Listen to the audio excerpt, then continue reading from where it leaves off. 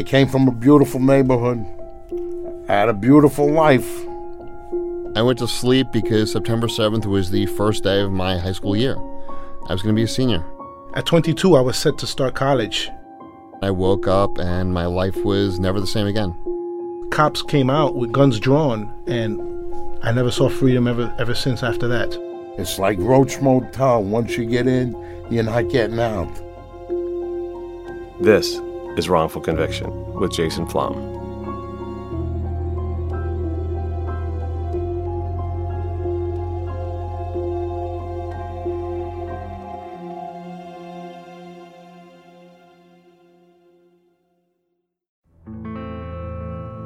Today we have a very special guest, Sonny Jacobs, one of my favorite people in the world. Sonny Jacobs' story is as crazy as it can get. Is that fair to say, Sonny? Yeah, it is. It's pretty crazy. So Sonny was wrongfully convicted in 1976. I'm particularly thrilled today because joining Sonny in the studio with me is her, well, I could call you a new husband, Peter Fringle. It's a few years now, but he's still a new husband. And Sonny's daughter, Christina Tefero, is going to speak today publicly for the first time ever. So, Sonny, Peter, Christina, welcome to Wrongful Conviction. Thank you very much. Thank you, wonderful Jason. to be here. So, Sonny, let's go back to the beginning. You were living where at the time that this all went down? At the time that this happened, we had been living in North Carolina, but Jesse had gone down to Florida with the promise of some work, and we ended up joining him down there. So he went down there originally to do some work in Florida, but you went down with the two kids afterwards to meet him. Yes. Right. And then when you went down there, your car broke down? Is that what happened? Is that how this all started pretty much? That's how it all started. Right. So your car broke down. Now you're stranded in Florida. You got to get back home. Right. Right. So take us through it. What happens next? You were offered a ride, which turned out to be the beginning of the terrible saga of Sonny Jacobs. Which so fill us in, fill in the audience. Well, the car had broken down, and Jesse asked a friend of his to give us a lift, and we were going to go someplace where he knew someone where we could stay and wait for my parents to send some money so we could get back home to North Carolina. Right, but then you end up actually taking a rest in the car when this happened, right? Yeah, we pulled into a rest area off the highway. In Florida? Yep, in Florida this was. And I was in the back with the two children. Now, my son at the time was 9 years old. My daughter was only 10 months old. She was still nursing. Right, you were a baby. Yeah, she was a baby. And so Jesse was in the passenger seat and his friend was driving. And then, so we were sleeping in the car in the rest area. Nothing was going on. There was no crime being committed. There was no reason for anybody to It seems like an unlikely place for everything to go wrong. Completely. Yeah. I mean, in your sleep. Now, just to give you a visual, by the way, if you would meet Sonny, you would see that she looks like the least likely person to have ever served time in anything other than, it looks like someone you would meet in a coffee shop or in a theater or something. I mean, she's the least likely person to have ever served time on death row. At the time, I was, besides being a young wife and mother, I was also a hippie, like everybody. You're still a hippie. Yeah, it's cool. And I was a hippie and a vegetarian, so, I mean, I was totally the least likely person to be in any way involved in a scene where somebody would get killed. So you're in the car, you're sleeping, and there's a knock on the window, right? Well, yeah, we were sleeping in the car, and then the police apparently came to do a routine check of the rest area. And it was in the police notes that they said that when they looked in the driver's window, they saw a handgun between the driver's feet. And that's what started the whole thing. They pulled open the door. They took the gun. They pulled him out of the car. Then they ordered Jesse out of the car. They took everyone's ID. You were still in the backseat with the kids? I was still in the backseat with the kids. I never left the back seat. And they called in the driver's identification. Then they wanted Jesse's ID, and he was reluctant to give it. And then they asked me for my ID. And then the word came back on the police radio that the driver from whom they had taken the handgun was on parole.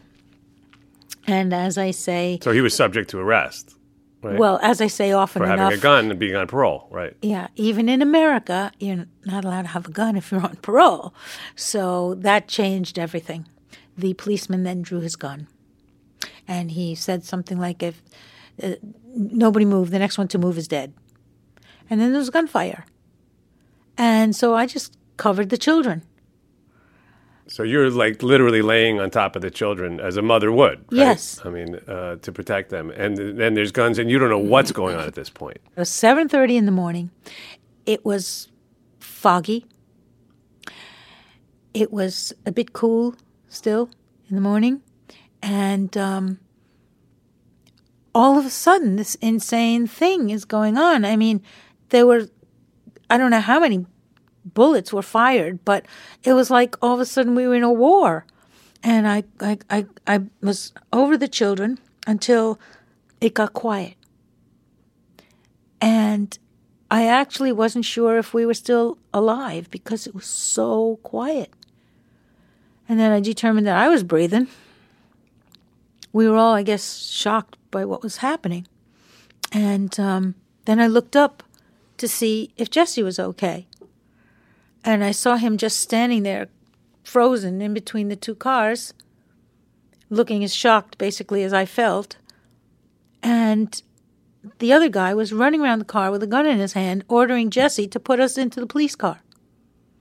And at that point, we became hostages of the man who had just shot the two policemen.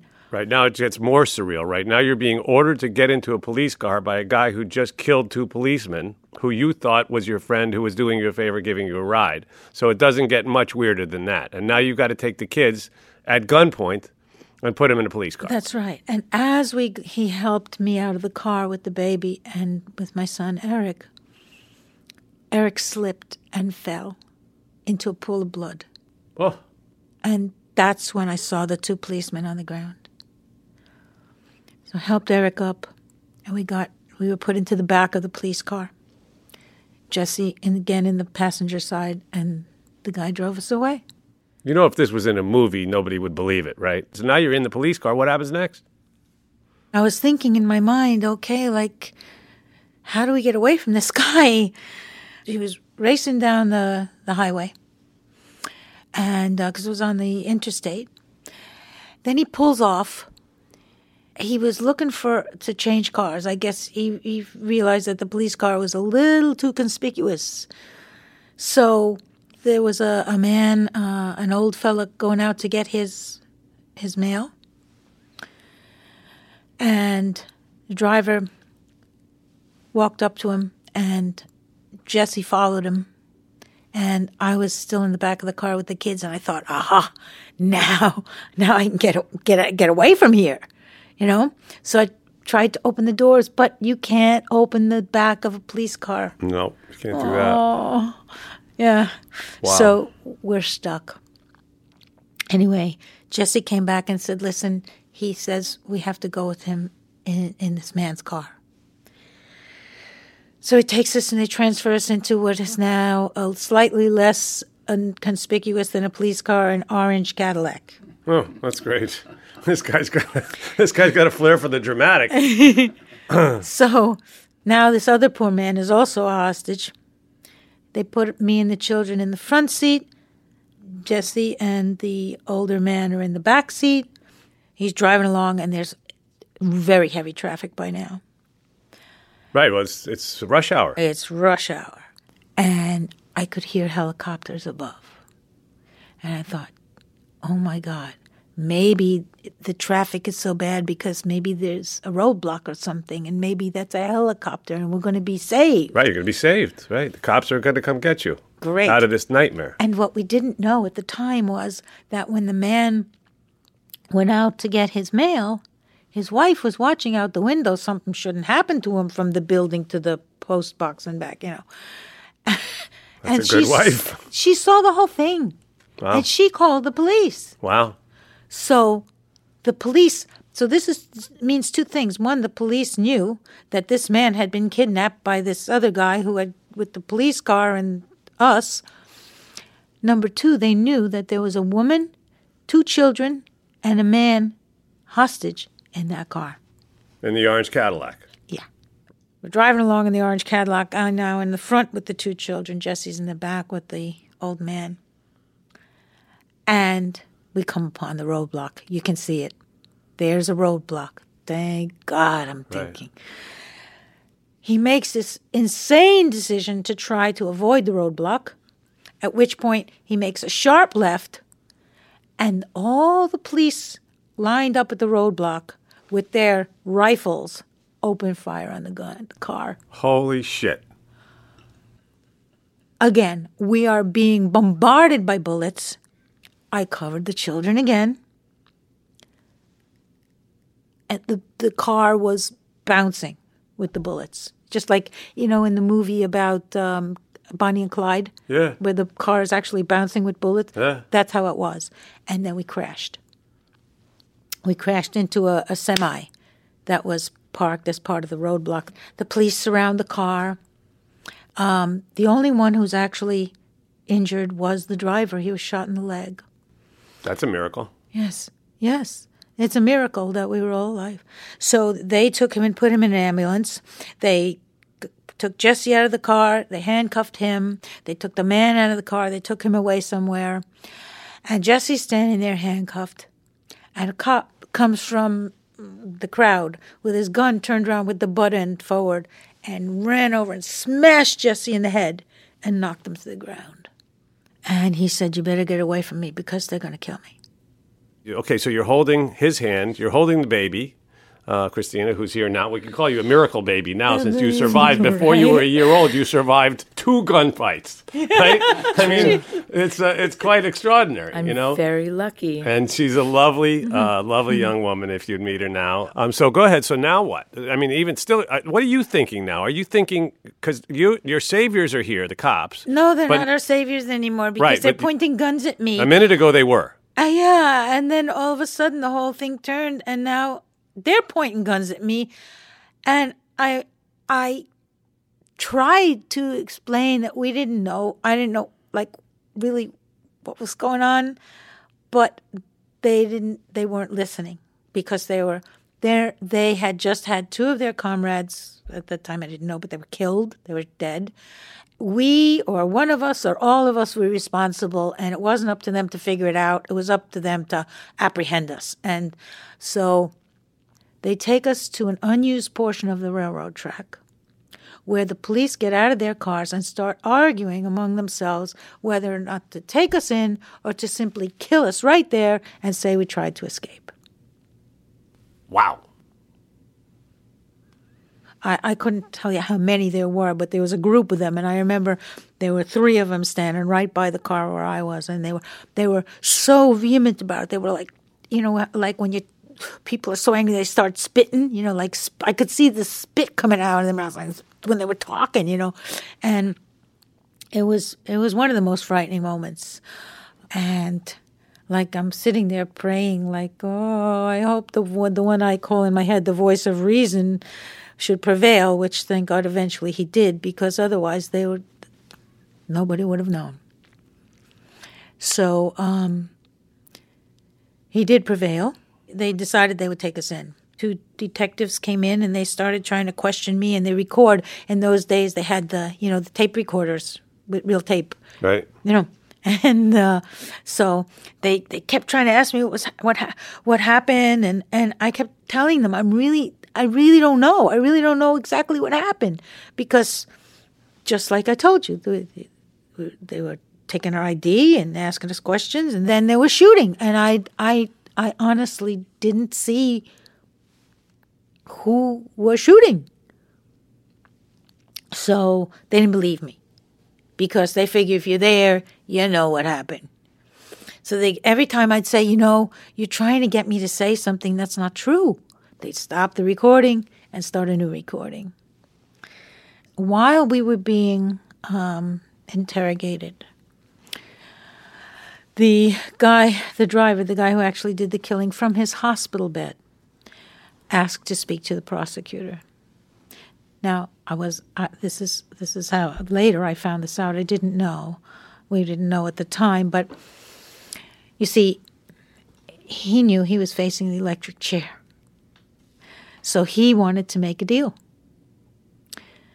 So he requested to speak to the prosecutor, and the prosecutor at the time was apparently had ambitions to run for district attorney.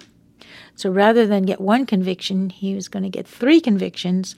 And after our trials, he did, in fact, resign as prosecutor and run for district attorney on the basis of his strong stance against crime.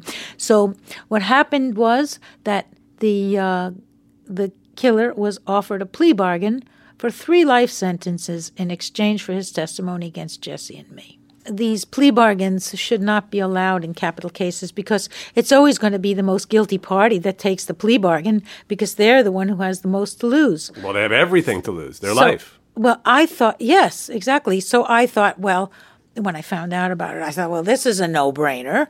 No innocent person would accept 3 life sentences. I mean, that's not a bargain, not to an innocent person.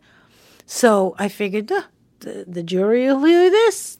They'll know, and we'll go home. By the way, I never understood the concept of 3 life sentences. Does anyone have 3 lives? I don't know why in this country. It's very odd, right? I'm never, anyway, it's very, very odd. And he eventually got out, but that's another story. So it's even weirder. That's another story. But he's also back in, so just so people shouldn't be afraid. But still, how do you have 3 life sentences? Why don't you give the guy 1 life sentence and keep him in instead of 3 life sentences? I don't know, whatever. That's just another aspect of the case that's very strange. And the system that's very strange. But anyway, so go ahead.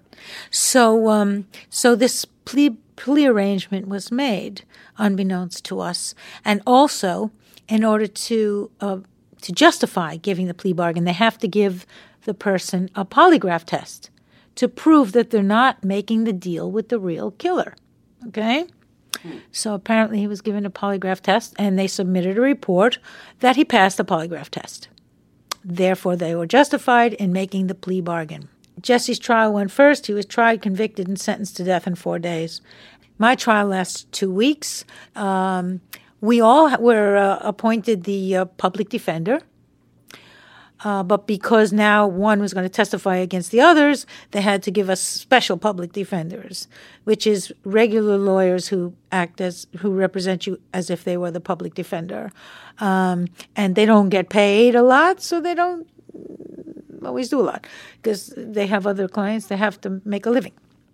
So, and my parents were asked, actually, do you want to maybe get hire a lawyer? But we thought, why should they have to mortgage their home to try to get me a lawyer? Because we were told, even in those days, it'd be $100,000 or more. In those days, that was a total fortune. So I said, there's no need to do that. I'm completely innocent. I mean, it's not like there was even a fingerprint. There was nothing. There was absolutely nothing against me. So we didn't have the dream team. We didn't have the expert witnesses or whatever. And my lawyer at the time, the appointed lawyer, said, we're not going to put up a defense because there's absolutely nothing against you. There's no evidence against you. And it gives me a better position in the closing arguments. So I go, fine. Whatever you say. You're my lawyer. I'm not scared.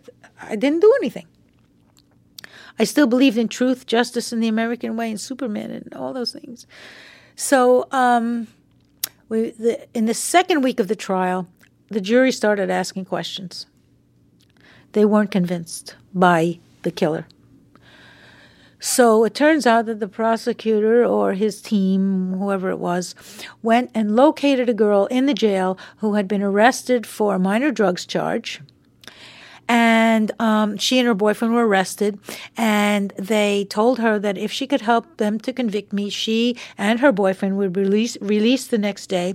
If they couldn't, then she would go to prison for a long time, her life would be ruined, and she'd never get back to university. Jailhouse snitches are actually, in the most recent report from the Center for Wrongful Convictions, it was shown that in almost 46% of the capital cases that have been overturned, 45.9%, a jailhouse snitch was the sort of deciding factor, right? So, Well, she said that I spoke to her in the one night that they put her in the cell block where I was, and I never spoke to her. She said that I told her that I did it, I enjoyed it, and I'd do it again. Like, all right. Somebody would really say that to a strange person, sure. I thought, now they're really going to know that this is ridiculous. And the jury wasn't convinced. And in fact, they asked more questions, and they were starting to ask questions about, like, maybe could they at least consider accomplice or something like that. And it was as a result of the judge's instructions to the jury at that point that they felt that they had no choice but to convict, because we didn't put up a defense. And I should say that the judge had been a former highway patrolman, and we had asked him to recuse himself from the cases because you couldn't possibly be non-biased in a case that involved the killing of policemen if you had been part of that brotherhood yourself. But he refused to step down from the cases. So right. Well, it's worth noting that the judge had a nickname, which was Maximum Dan. Yes, right? and he kept a little miniature electric chair on his desk that he used to do zip, zip, zip. Let's just reflect on that for a moment. So you have a judge, this is America, you have a judge who's a former state trooper presiding over a trial in which a state trooper was killed? There's no reason to think that he wouldn't be totally objective under those circumstances. And he's got an electric chair on his desk going zoop, zoop, zoop, right? Touching it and almost like taunting you, right? And his name was Maximum Dan. So it was as a result, though, of his explanation of the law to the jurors that they felt they had no choice but to convict. Then comes the sentencing phase. Right. And in the sentencing phase, they have to be unanimous in order to give a death sentence. Okay. And there was one juror, and this is really important for people to know, because people think, one person doesn't make a difference. One person does make a difference, because this juror wasn't convinced.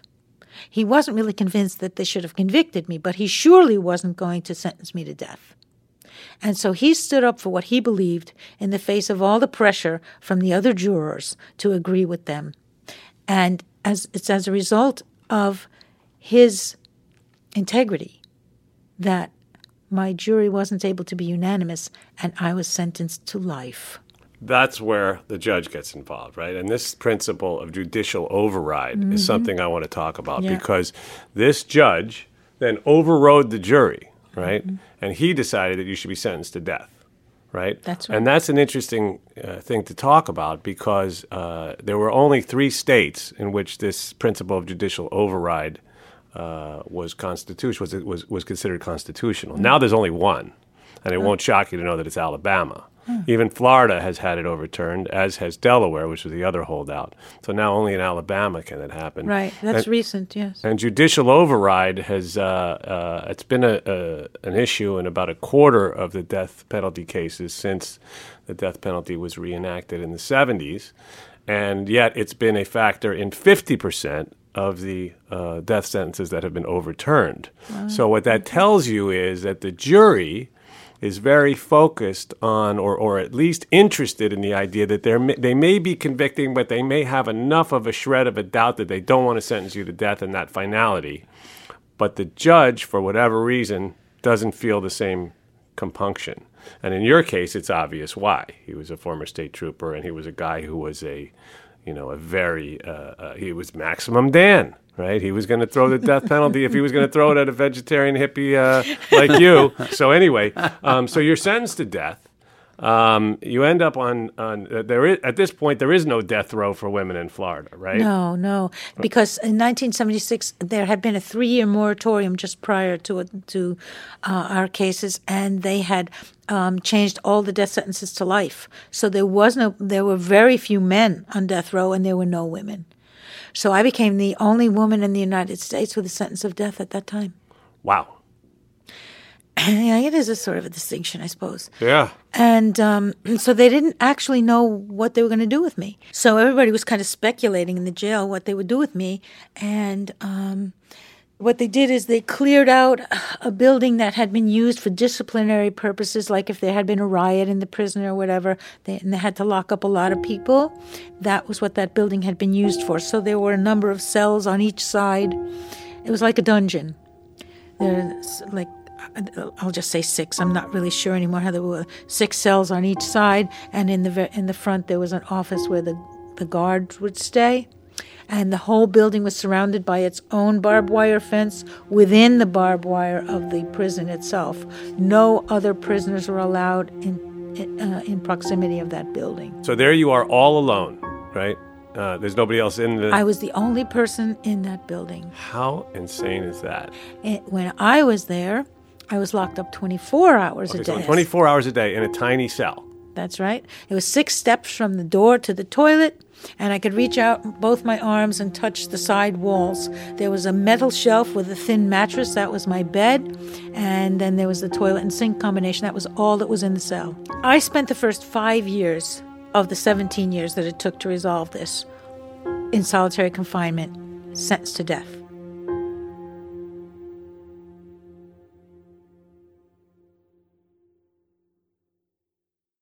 Anyone who knows me knows I wear glasses all the time. It's like a part of my face. And the thing is, it's so annoying going to a store and trying glasses on and going through that whole process. Warby Parker has solved the problem. I just participated in the home try-on program, and here's what happened. They sent me the glasses.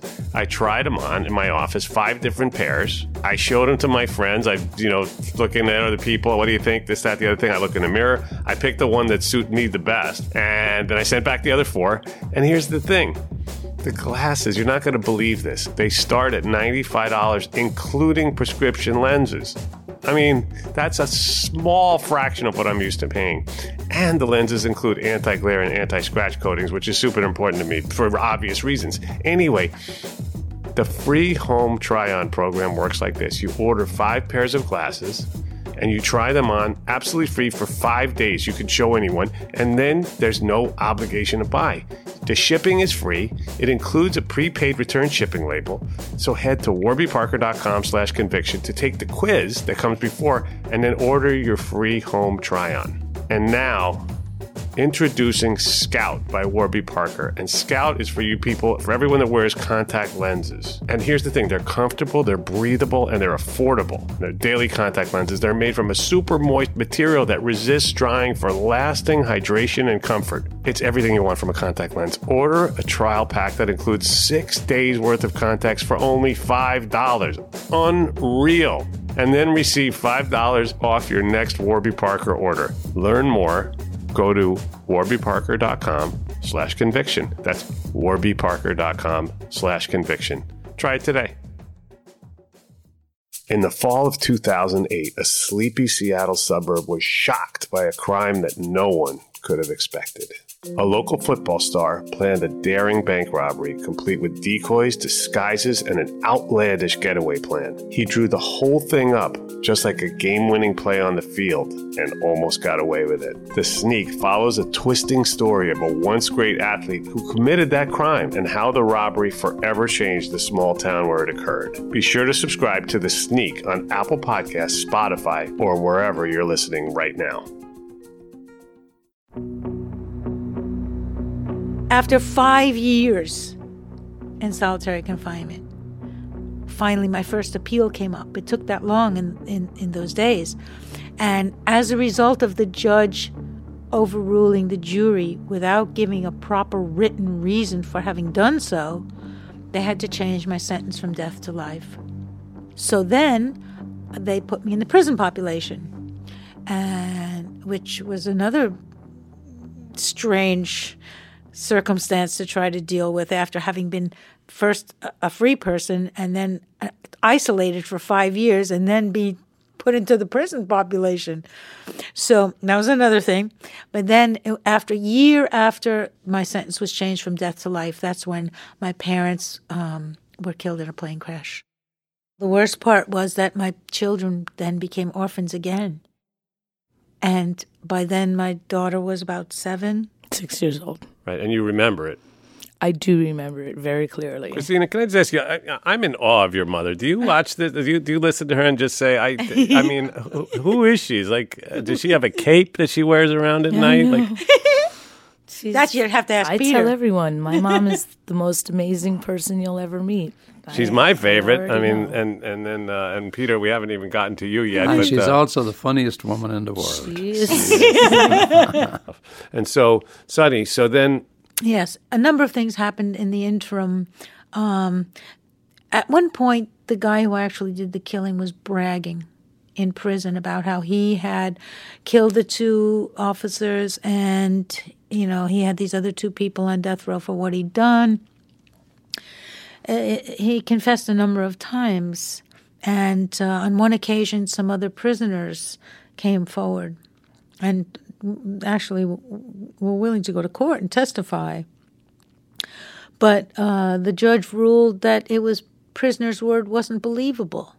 So how come it's believable if they testify against you, but it's not believable if they testify for you? because I it's don't know. inconvenient for them. That's why, So we didn't prevail. And when that happened, Jesse was like, this is it, huh, babe, we're going home. I told you, keep your spirits up. He was always trying to keep my spirits up. He told you this by letters. Yes, always writing by to you letters. So you knew that the real killer had been bragging and had essentially confessed. Yeah. Right. So you're like, now we're okay. going home. I mean, right? obviously, right? But we didn't go home. No, you didn't go home. In fact, quite the opposite. And it was at that hearing that they brought us both to court. That's the last time I ever saw Jesse, actually in person. I always advise people, if you're going to have to go into the appeals process, to get a very young lawyer, because my original appeals lawyer died of a heart attack before the appeals process could be completed, because it takes so many years. As you know, people spend 20, 30 years on death row before they're exonerated. Get a young lawyer. Says Get a Sonny young Jacobs. lawyer. That's a fantastic quote. Who would think of that except for you? Anyway. So anyway, these were 2 young lawyers who were mentoring under him, and they both decided they would continue to fight for my case because they believed in my innocence, thank God. In the 11th year, these 2 young lawyers who paired up and then eventually married give me the use of a private investigator from some other client who had paid for it for one day. And I want to find the young woman who testified against me in the trial, right? The one that we call the jailhouse snitch. So they said, forget about it. She's a drug addict. She's probably dead. But she wasn't. Because after this happened, she cleaned up her life. And she never looked back. And she moved to Wyoming somewhere. And she was taking care of her sick father. And she had a little family of her own. And she had no idea what happened to me. She didn't even know.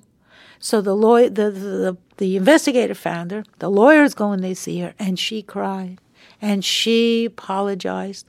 She was devastated to find out that what, at least partly as a result of what she had done, had happened to me.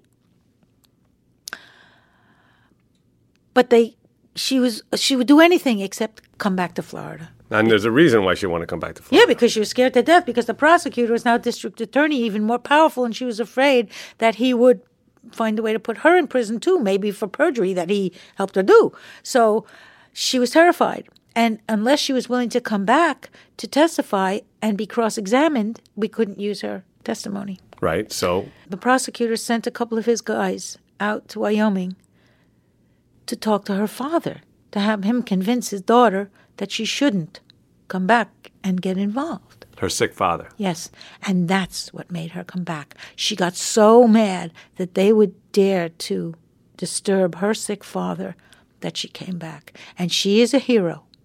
She's heroic. We had a federal hearing. She testified. She took the stand. She told everything that happened. She sat there and apologized to me. She cried.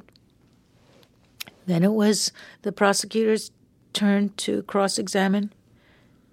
As he approached the bench where she sat, she grabbed her chest. She started to hyperventilate, and she had a heart attack. And honestly, all I could think of at that moment was, please, God, don't let her die before cross-examination. Please, because unless we could cross-examine, you can't use her testimony. Everything she said would have been for nothing. Oh, my God.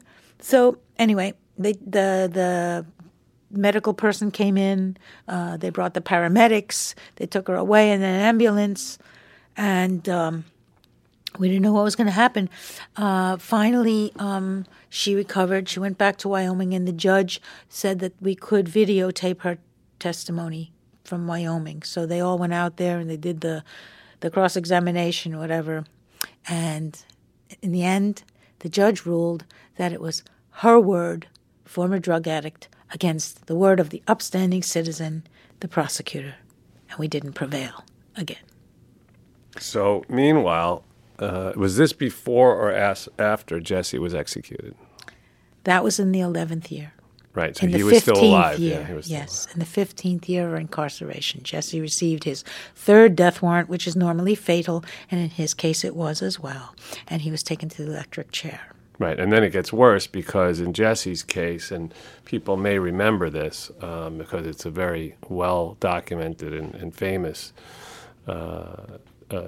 tragic situation. So in Jesse's case, he went to the electric chair, but the electric chair malfunctioned. It was known as Old Sparky, right? So it wasn't exactly a modern piece of equipment. Built by prisoners? Built by prisoners, and there's at least a theory going around that they may have deliberately tampered with it in order to make his execution more like a torture, yes. Because he had, of course, been convicted of killing 2 police officers. So in his case, the electric chair malfunctioned. It took over 10 minutes for him to die. It took 13 and a half minutes for Jesse Tefero to die, and the word was in the prison that they had substituted the natural sea sponge in the helmet with an artificial one, so that when they pulled the switch, instead of dying, instead of conducting the current properly, he caught fire. Right, he caught fire. And the witnesses on behalf of the media said that the flames shot 2 feet in the air out of his head and that smoke came out of his ears, and that it took 13 and a half minutes for Jesse Tefero to die. And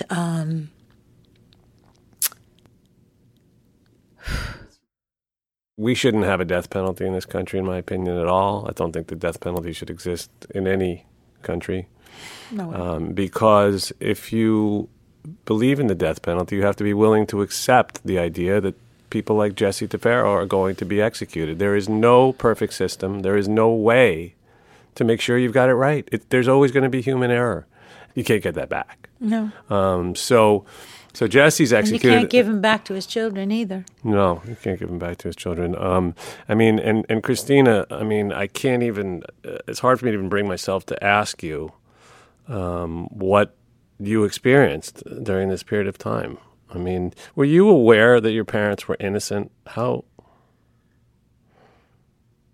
No, I wasn't aware they were innocent, but I mean, I didn't believe it either. Now I've blacked out a lot from just as a coping mechanism for myself. Not blacked out. I remember a lot of things.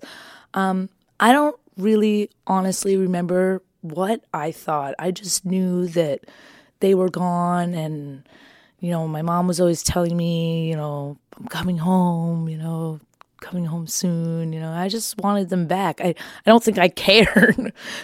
I don't think I cared. I just wanted my parents back. It's funny because the day they killed my father, I had 2 friends with me, and I saw them both yesterday after like 20 years, both of them. We were children, and I'll never forget that morning because I wanted to go to school.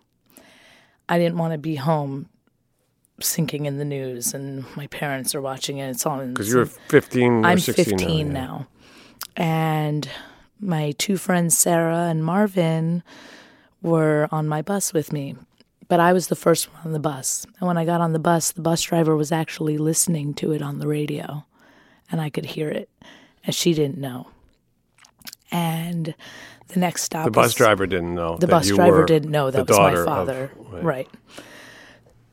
So the next stop was my friend Sarah.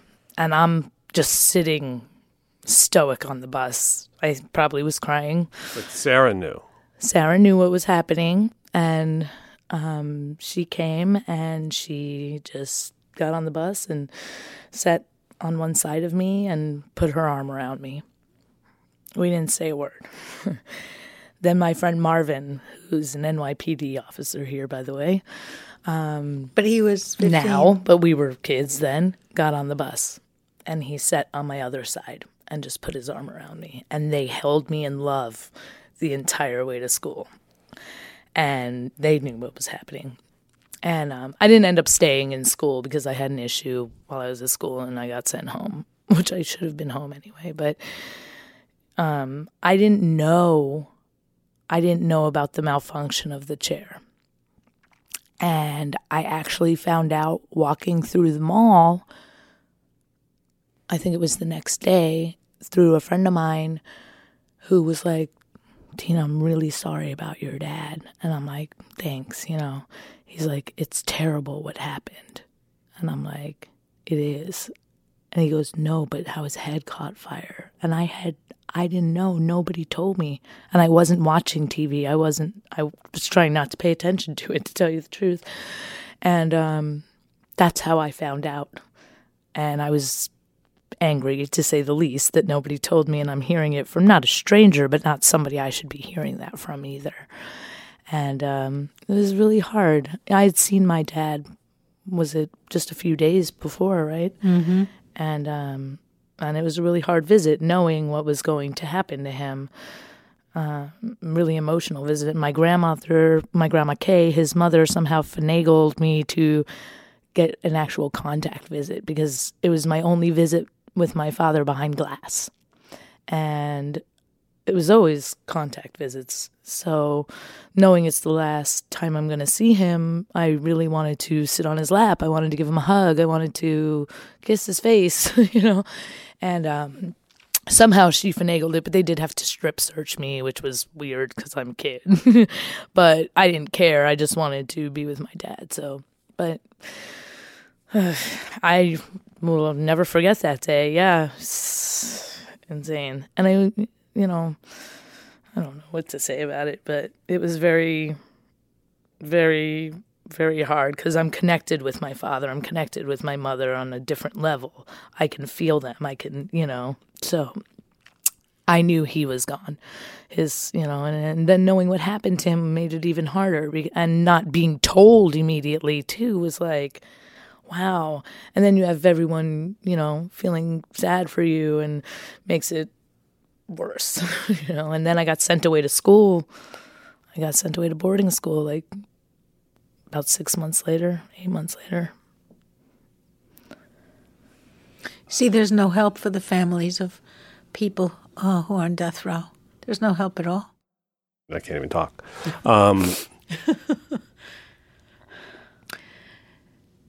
Well, I'll help you out here. It's no one knows what to do. There's actually no help for the families. I mean, when at very least, when somebody's being executed, there should be somebody for their family. And there isn't. So at first I was very upset and angry at the foster parents who are taking care of Tina to know that they, instead of keeping her there and loving her and giving her that family support and letting her be perhaps with me and Grandma Kay, so we could grieve together, she was sent away. But to be fair, I understand now. They didn't know what the heck to do. What do you do with this child? How do you deal with this? And it's shame, the shame of it. So they sent her away to a school for children with emotional and behavioral problems. And she was locked up until she was 18 years old. So now she's locked up too. And in a strange way, it gave us a commonality.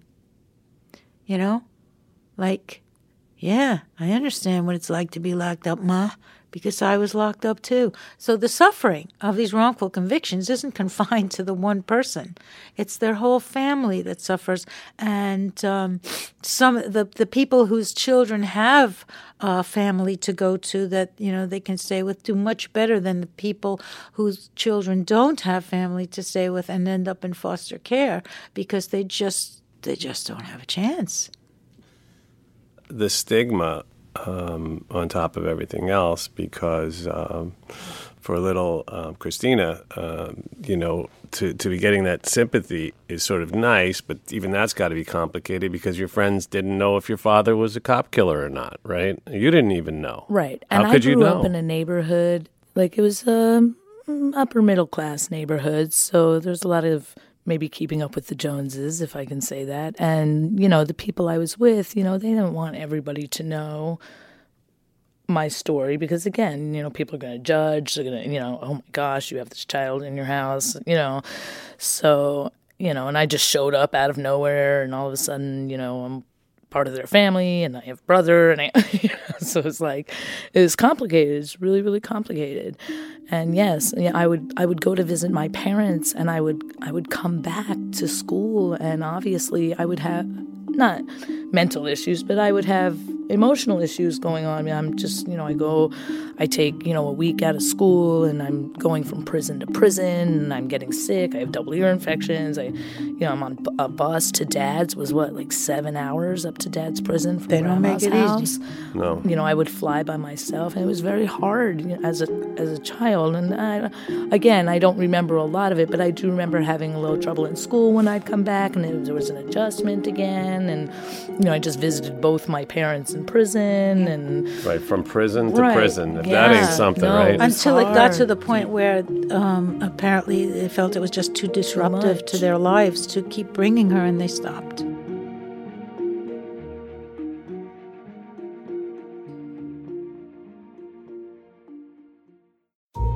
Is there something that is interfering with your happiness or preventing you from achieving your goals? If so, then BetterHelp Online Counseling is there for you. BetterHelp offers licensed professional counselors who are specialists in issues including depression, stress, anxiety, relationships, sleeping, trauma, and more. Connect with your professional counselor in a safe and private online environment. And remember, anything you share is confidential. Now you can get help on your own schedule, at your own pace, and your own time. You can schedule secure video or phone sessions and chat, text with your therapist. If you're not happy with your counselor, also remember this, you can request a new one at any time at no additional charge. Best of all, it's a truly affordable option. And for Wrongful Conviction listeners, you can get 10% off your first month with discount code WRONGFUL. So why not get started today? Go to betterhelp.com/wrongful. That's betterhelp.com/wrongful. Simply fill out a questionnaire to help them assess your needs and get matched with a counselor that you'll love. betterhelp.com/wrongful. So then finally, just after Jesse's execution, a friend of mine, a childhood friend, her name is Mickey Dickoff, she came to visit me because she wanted to console me over what had happened. I mean, the whole country, the whole world heard what happened to Jesse. In fact, they stopped using the electric chair in Florida as a result of Jesse's execution for Yeah, so I was 15 and living in New York, and I heard about it. Yeah. So, Exactly. 1,000 miles away. Yeah. Oh, people over the world heard about it. And Jesse said, they will remember my name. That was one of the last things he said. We had a 10-minute phone call just before he was executed, just maybe a few hours before. Christina, do you remember the last thing he said to you? he said to be brave. Yeah. And you are. And I am. I think if he could see you now, he would be extremely proud. He can see He me can. now. Good answer. So Mickey came to visit me, and she said, what can I do to help you? Because we were kids growing up on Long Island together. And I was like the most least likely person in the whole world to ever be in any way involved in something like this. And everybody that knew me knew that. So she said, what can I do? Can I talk to a lawyer? Because she's a documentary filmmaker and she has research skills, and her partner is a civil lawyer, but still a lawyer that knows about how the law works, and they wanted to help me. So I said, sure, go talk to my lawyers. Fine, So they did. And as a result of that, about 2.5 years after Jesse was executed, they were able to put together my habeas corpus in a way with diagrams, which they had to get special permissions. First time they ever used diagrams in a habeas corpus. And they were able to clearly show what we had been trying to show for years, is that I couldn't, and Jesse couldn't possibly have committed this crime. And my sentence and conviction were overturned. And I should have been free, but as you know, they don't like to admit they're wrong exactly. So they threatened to take me to a new trial. And in those days, there was just, I think I was the second person after Alford that they did this. The Alford plea is a thing where they say, if you let us convict you of a lesser charge, you don't have to plead guilty. You can maintain your innocence, and then you can leave. You can be free. But if not, we're going to take you back to a new trial. It could take years. We might sentence you to death again. And now they're more desperate than before, because now it's going to show all the illegal things that they did. So they're really going to be desperate. We already knew that they had another false witness already lined up to come to the new trial. I even heard that she was promised a white couch for her living room in exchange for her testimony. Oh, white couch. A white couch. This is nice. We've got orange Cadillacs and white couches. I mean, this story is... Yeah. I mean, Mickey and Christy, my friends who were helping me at the time to help with working with my lawyers, they were warned that it was dangerous to even try to help, and that they were being followed, and that their phones were being tapped. Everyone was so afraid because of the power. A person in that position has a lot of power. And they have almost all the power, actually. Yeah. Yes, it's it's interesting how it works, because when someone is accused of a crime, the police gather all the evidence. They give it over to the prosecutor. The prosecutor then decides which parts he's going to give to the defense and which parts he doesn't have to, by law, give to the offense. To the defense. And then they have the trial. So it's like we have a deck of cards, 52 cards. I have all the cards. I'm going to look at them. I'm going to decide which ones I'm going to give you. And now we're going to play. You're going to play with me? Right. Of course not, because the deck is totally stacked. I decide which cards you can have. I'm not giving you all the aces, I can tell you. So that's how it works. It's really not fair to put another human being in that position. Because, look, we're all subject to human nature, okay? Everybody wants to win. Everybody wants to be the best. And if there's nobody ever going to know, come on, Nobody's ever going to know that you hid that one card. We have a situation where there's these hearings going on. I am now offered a deal. They offered to me, this is before the alpha plea thing comes up. They offered to me, they say, okay. We're having these hearings. So exactly, it's interesting what happened in the hearings. First of all, in the hearings, we find out about the fact that there was a polygraph test. Now, Mickey says, why should we believe them? They lied about so much. We want to see this polygraph test. The actual graph that came off the machine, right? So they get a hold of the polygraph test, and they hire a guy who was a former policeman who's now a polygraph expert, and he takes a look at it and he says he didn't pass the polygraph test. He failed the polygraph test. Where it said he passed, he actually failed. So the report that they entered saying he passed the polygraph test was a lie. They entered a false report. And that was the basis of their arrangement with him in the first place. That day they come to me and they say, okay, we're going to offer you a deal. If you'll say that the guy they made the deal with didn't do it, and I didn't do it, we'll let you go free today. You can have a steak dinner today. Excuse me, I'm a vegetarian. What were they trying to say? If I didn't do it and the other guy didn't do it, then who did it? Your husband, Jesse. They your figure husband, we'll blame Jesse. He's dead anyway, right? And we all go home. And everybody's fine. But I'm not doing that. No. Okay, first of all, he still has children and a mother. What? Second of all, they took everything from me. They took my whole life from me. They took everything but my integrity. And it was like, I felt like it was like dealing with the devil. Now they wanted that last thing. They wanted my very soul.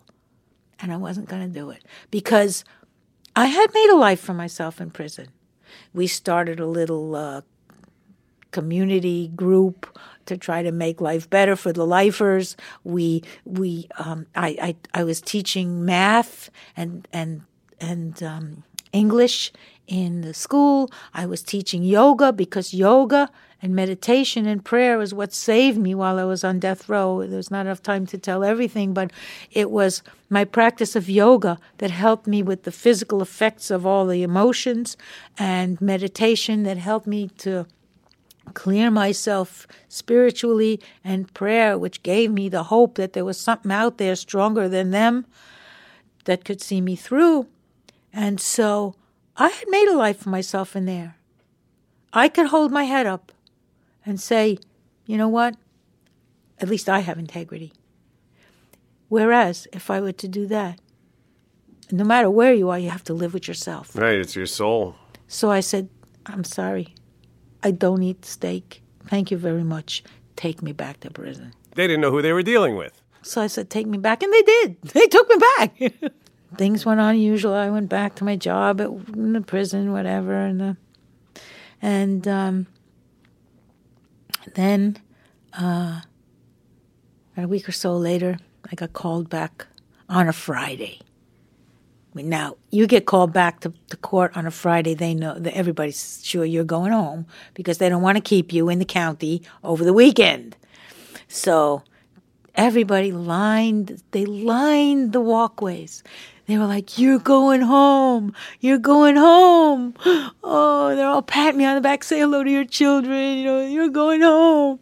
They took me back to court, and I was like praying, and I was like, I could almost feel my parents and Jesse around me, you know, in the van. Because you've got your hands handcuffed with the box, you know, so you can't, and your feet handcuffed and everything, feet cuffed, I guess you call it. And they took me back to court. And my lawyers say to me,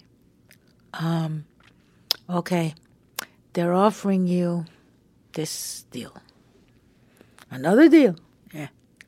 This time they say that if you'll just allow them to read into the record, you know, a conviction of a lesser degree, you don't have to plead guilty and you can go home. And you don't have to implicate Jesse. No. And you can go home. And you have 10 minutes. And I sat there and I thought, well, you know, when I went into prison, when this happened, I was 27 years old. By the time I was sitting there trying to make this decision, I was 45 years old.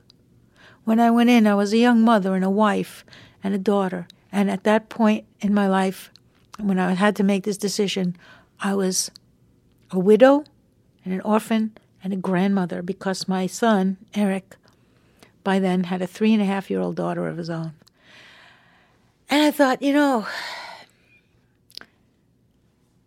you never know what will happen in the next few years if they're going to take me to a trial again and how long that's going to take and what the outcome would Sonny, be. You knew what they were capable of by this point. You made Yes. the right decision. And so I told them that I would accept on the condition that I was not going to plead guilty to anything. that I would maintain my innocence. And they said that was okay, but that during the hearing I had to keep absolutely silent. I was not allowed to say anything. That was the deal. I was not allowed to say anything during this next hearing. So, okay. This is hilarious, by the way. So she knows. So she's laughing. Christina's laughing. Because I can't keep my mouth shut. She can't.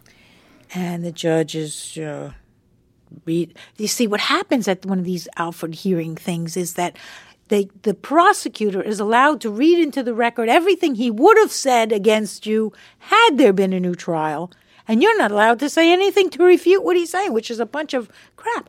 So I'm sitting there listening to this litany of just ridiculous stuff, in my opinion. And I'm trying to think, what can I say? There's got to be something I can get away with saying here. So I go, Your Honor. And my lawyer pinches me. She's pinching me. And he goes, Yes. I said, I'd like a drink of water. I have a bad taste in my mouth. Wow. And he goes, Bailiff, get a drink of water. So I get my water, and Holly's dying. So at least I said something. I made it known. I had to say something. I had to say something. I wasn't sure there was anything that could make me love you more than I already do. That's it. That's one of the best one-liners in the history of the world. So congratulations on that. You got the last word in court, right, so to speak, because you managed to give them a very Sunny-ish sort of middle finger to the entire system, and you were freed. And now I want to talk about your life now, because it's extraordinary. Everything about you is extraordinary. But the crazy twist that life took several years ago is really the subject that I want to turn to now. It's my favorite part. Is it your favorite part? Yeah. That's great. So it's one of my favorite parts too. So what happened is I took time off to get a life for myself and to get a persona other than the victim of injustice. And I became Sunny, the yoga teacher, the happy pink dot floating around. I used to wear pink all the time because in prison you couldn't wear nice colors. So I had these pink sweatpants and pink sweatshirt, and I used to run around being the yoga teacher all over Los Angeles until finally I went back into the death penalty movement again, and I met some representatives of Amnesty International from Ireland, and they heard me talk and invited me to Ireland to speak. And this is where the story gets good. Yeah. Oh, This Peter's is the laughing. happy ending. The happy ending. Yes, the happy ending. I got this phone call one day, and American woman who said her name was Sunny Jacobs, and whom I'd never heard of, and said she was going to be giving a talk 3 days later in the town I was in, and invited me to come along. I said, "What are you going to talk about?" She said, "The death penalty." I said, "Yes, I'm interested in that. I'll come along." And I brought two friends. And so I went along, and the door opened across the room, and this little lady walked in, and I walked over to her, and I said, "You must be Sunny Jacobs." And she said to me, Well, you must be Peter Pringle. and she gave me this big smile, which she has. So she went to share her story, and I listened, and I was devastated by what I heard. I was hugely emotionally upset by the tragedy of what had happened to her. And I knew that I had to talk to her. I just knew I had to speak with her. This was somebody who would understand my situation just as I understood hers. And so afterwards I said, "I'd like to talk with you." And she said, "Yes, so would I." She said, "But I'm leaving in an hour."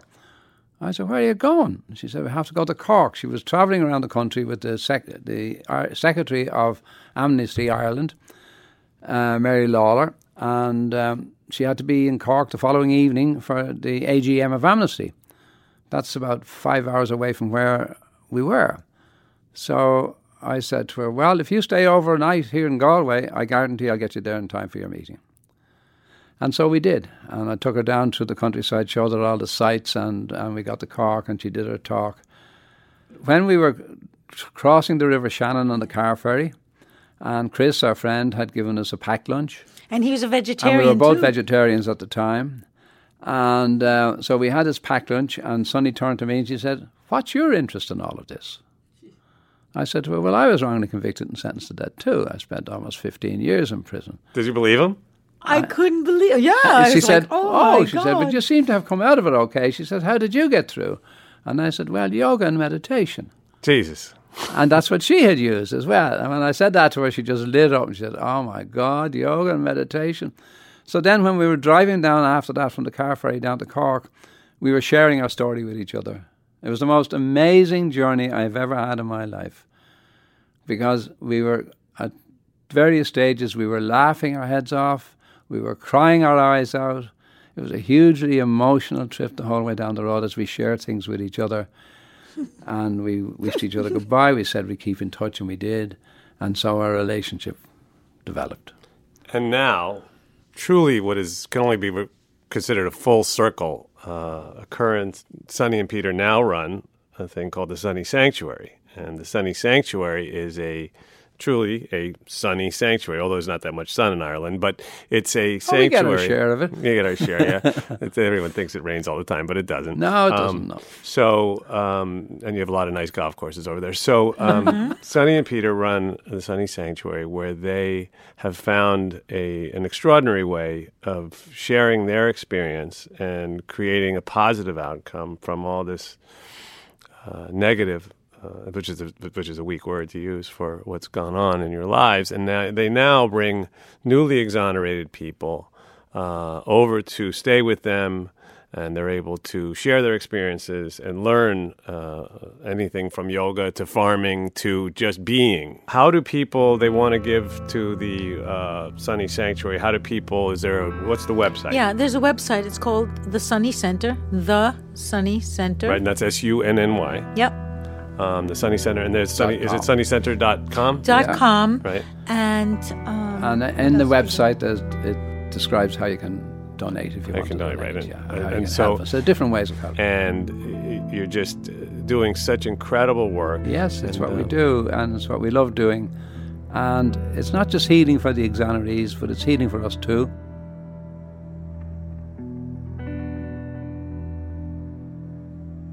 Don't forget to give us a fantastic review wherever you get your podcast. It really helps. And I'm a proud donor to the Innocence Project, and I really hope you'll join me in supporting this very important cause, and in so doing, helping to prevent future wrongful convictions. It's easy. Go to innocenceproject.org to learn how to donate and get involved. I want to thank our amazing producers, engineers, and editors, Connor Hall and Kevin Wardis.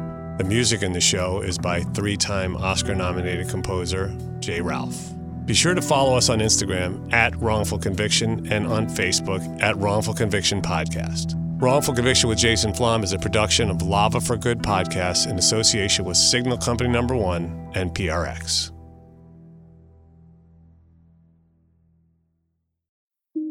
I'm excited to tell you about a new serialized podcast called American Jihadi. If you're into investigative journalism, if you're a news junkie, or if you love great nonfiction storytelling, it's a must listen. American Jihadi tells the incredible true story of the unbelievable relationship between journalist Christoph Putzel and Omar Hamami. Throughout the 8-episode series, Christoph recounts his investigation into the life of Omar, an American-born U.S. citizen who became leader of the Somali Islamist militant group Al-Shabaab, landing him on the list of the FBI's most wanted terrorists. From Omar's hometown in Alabama to war-torn Somalia, Christoph seeks to get answers. Why would a Southern Baptist turn to terrorism? And how close should a journalist get to his source? Listen to American Jihadi, out now on Apple Podcasts or wherever you listen.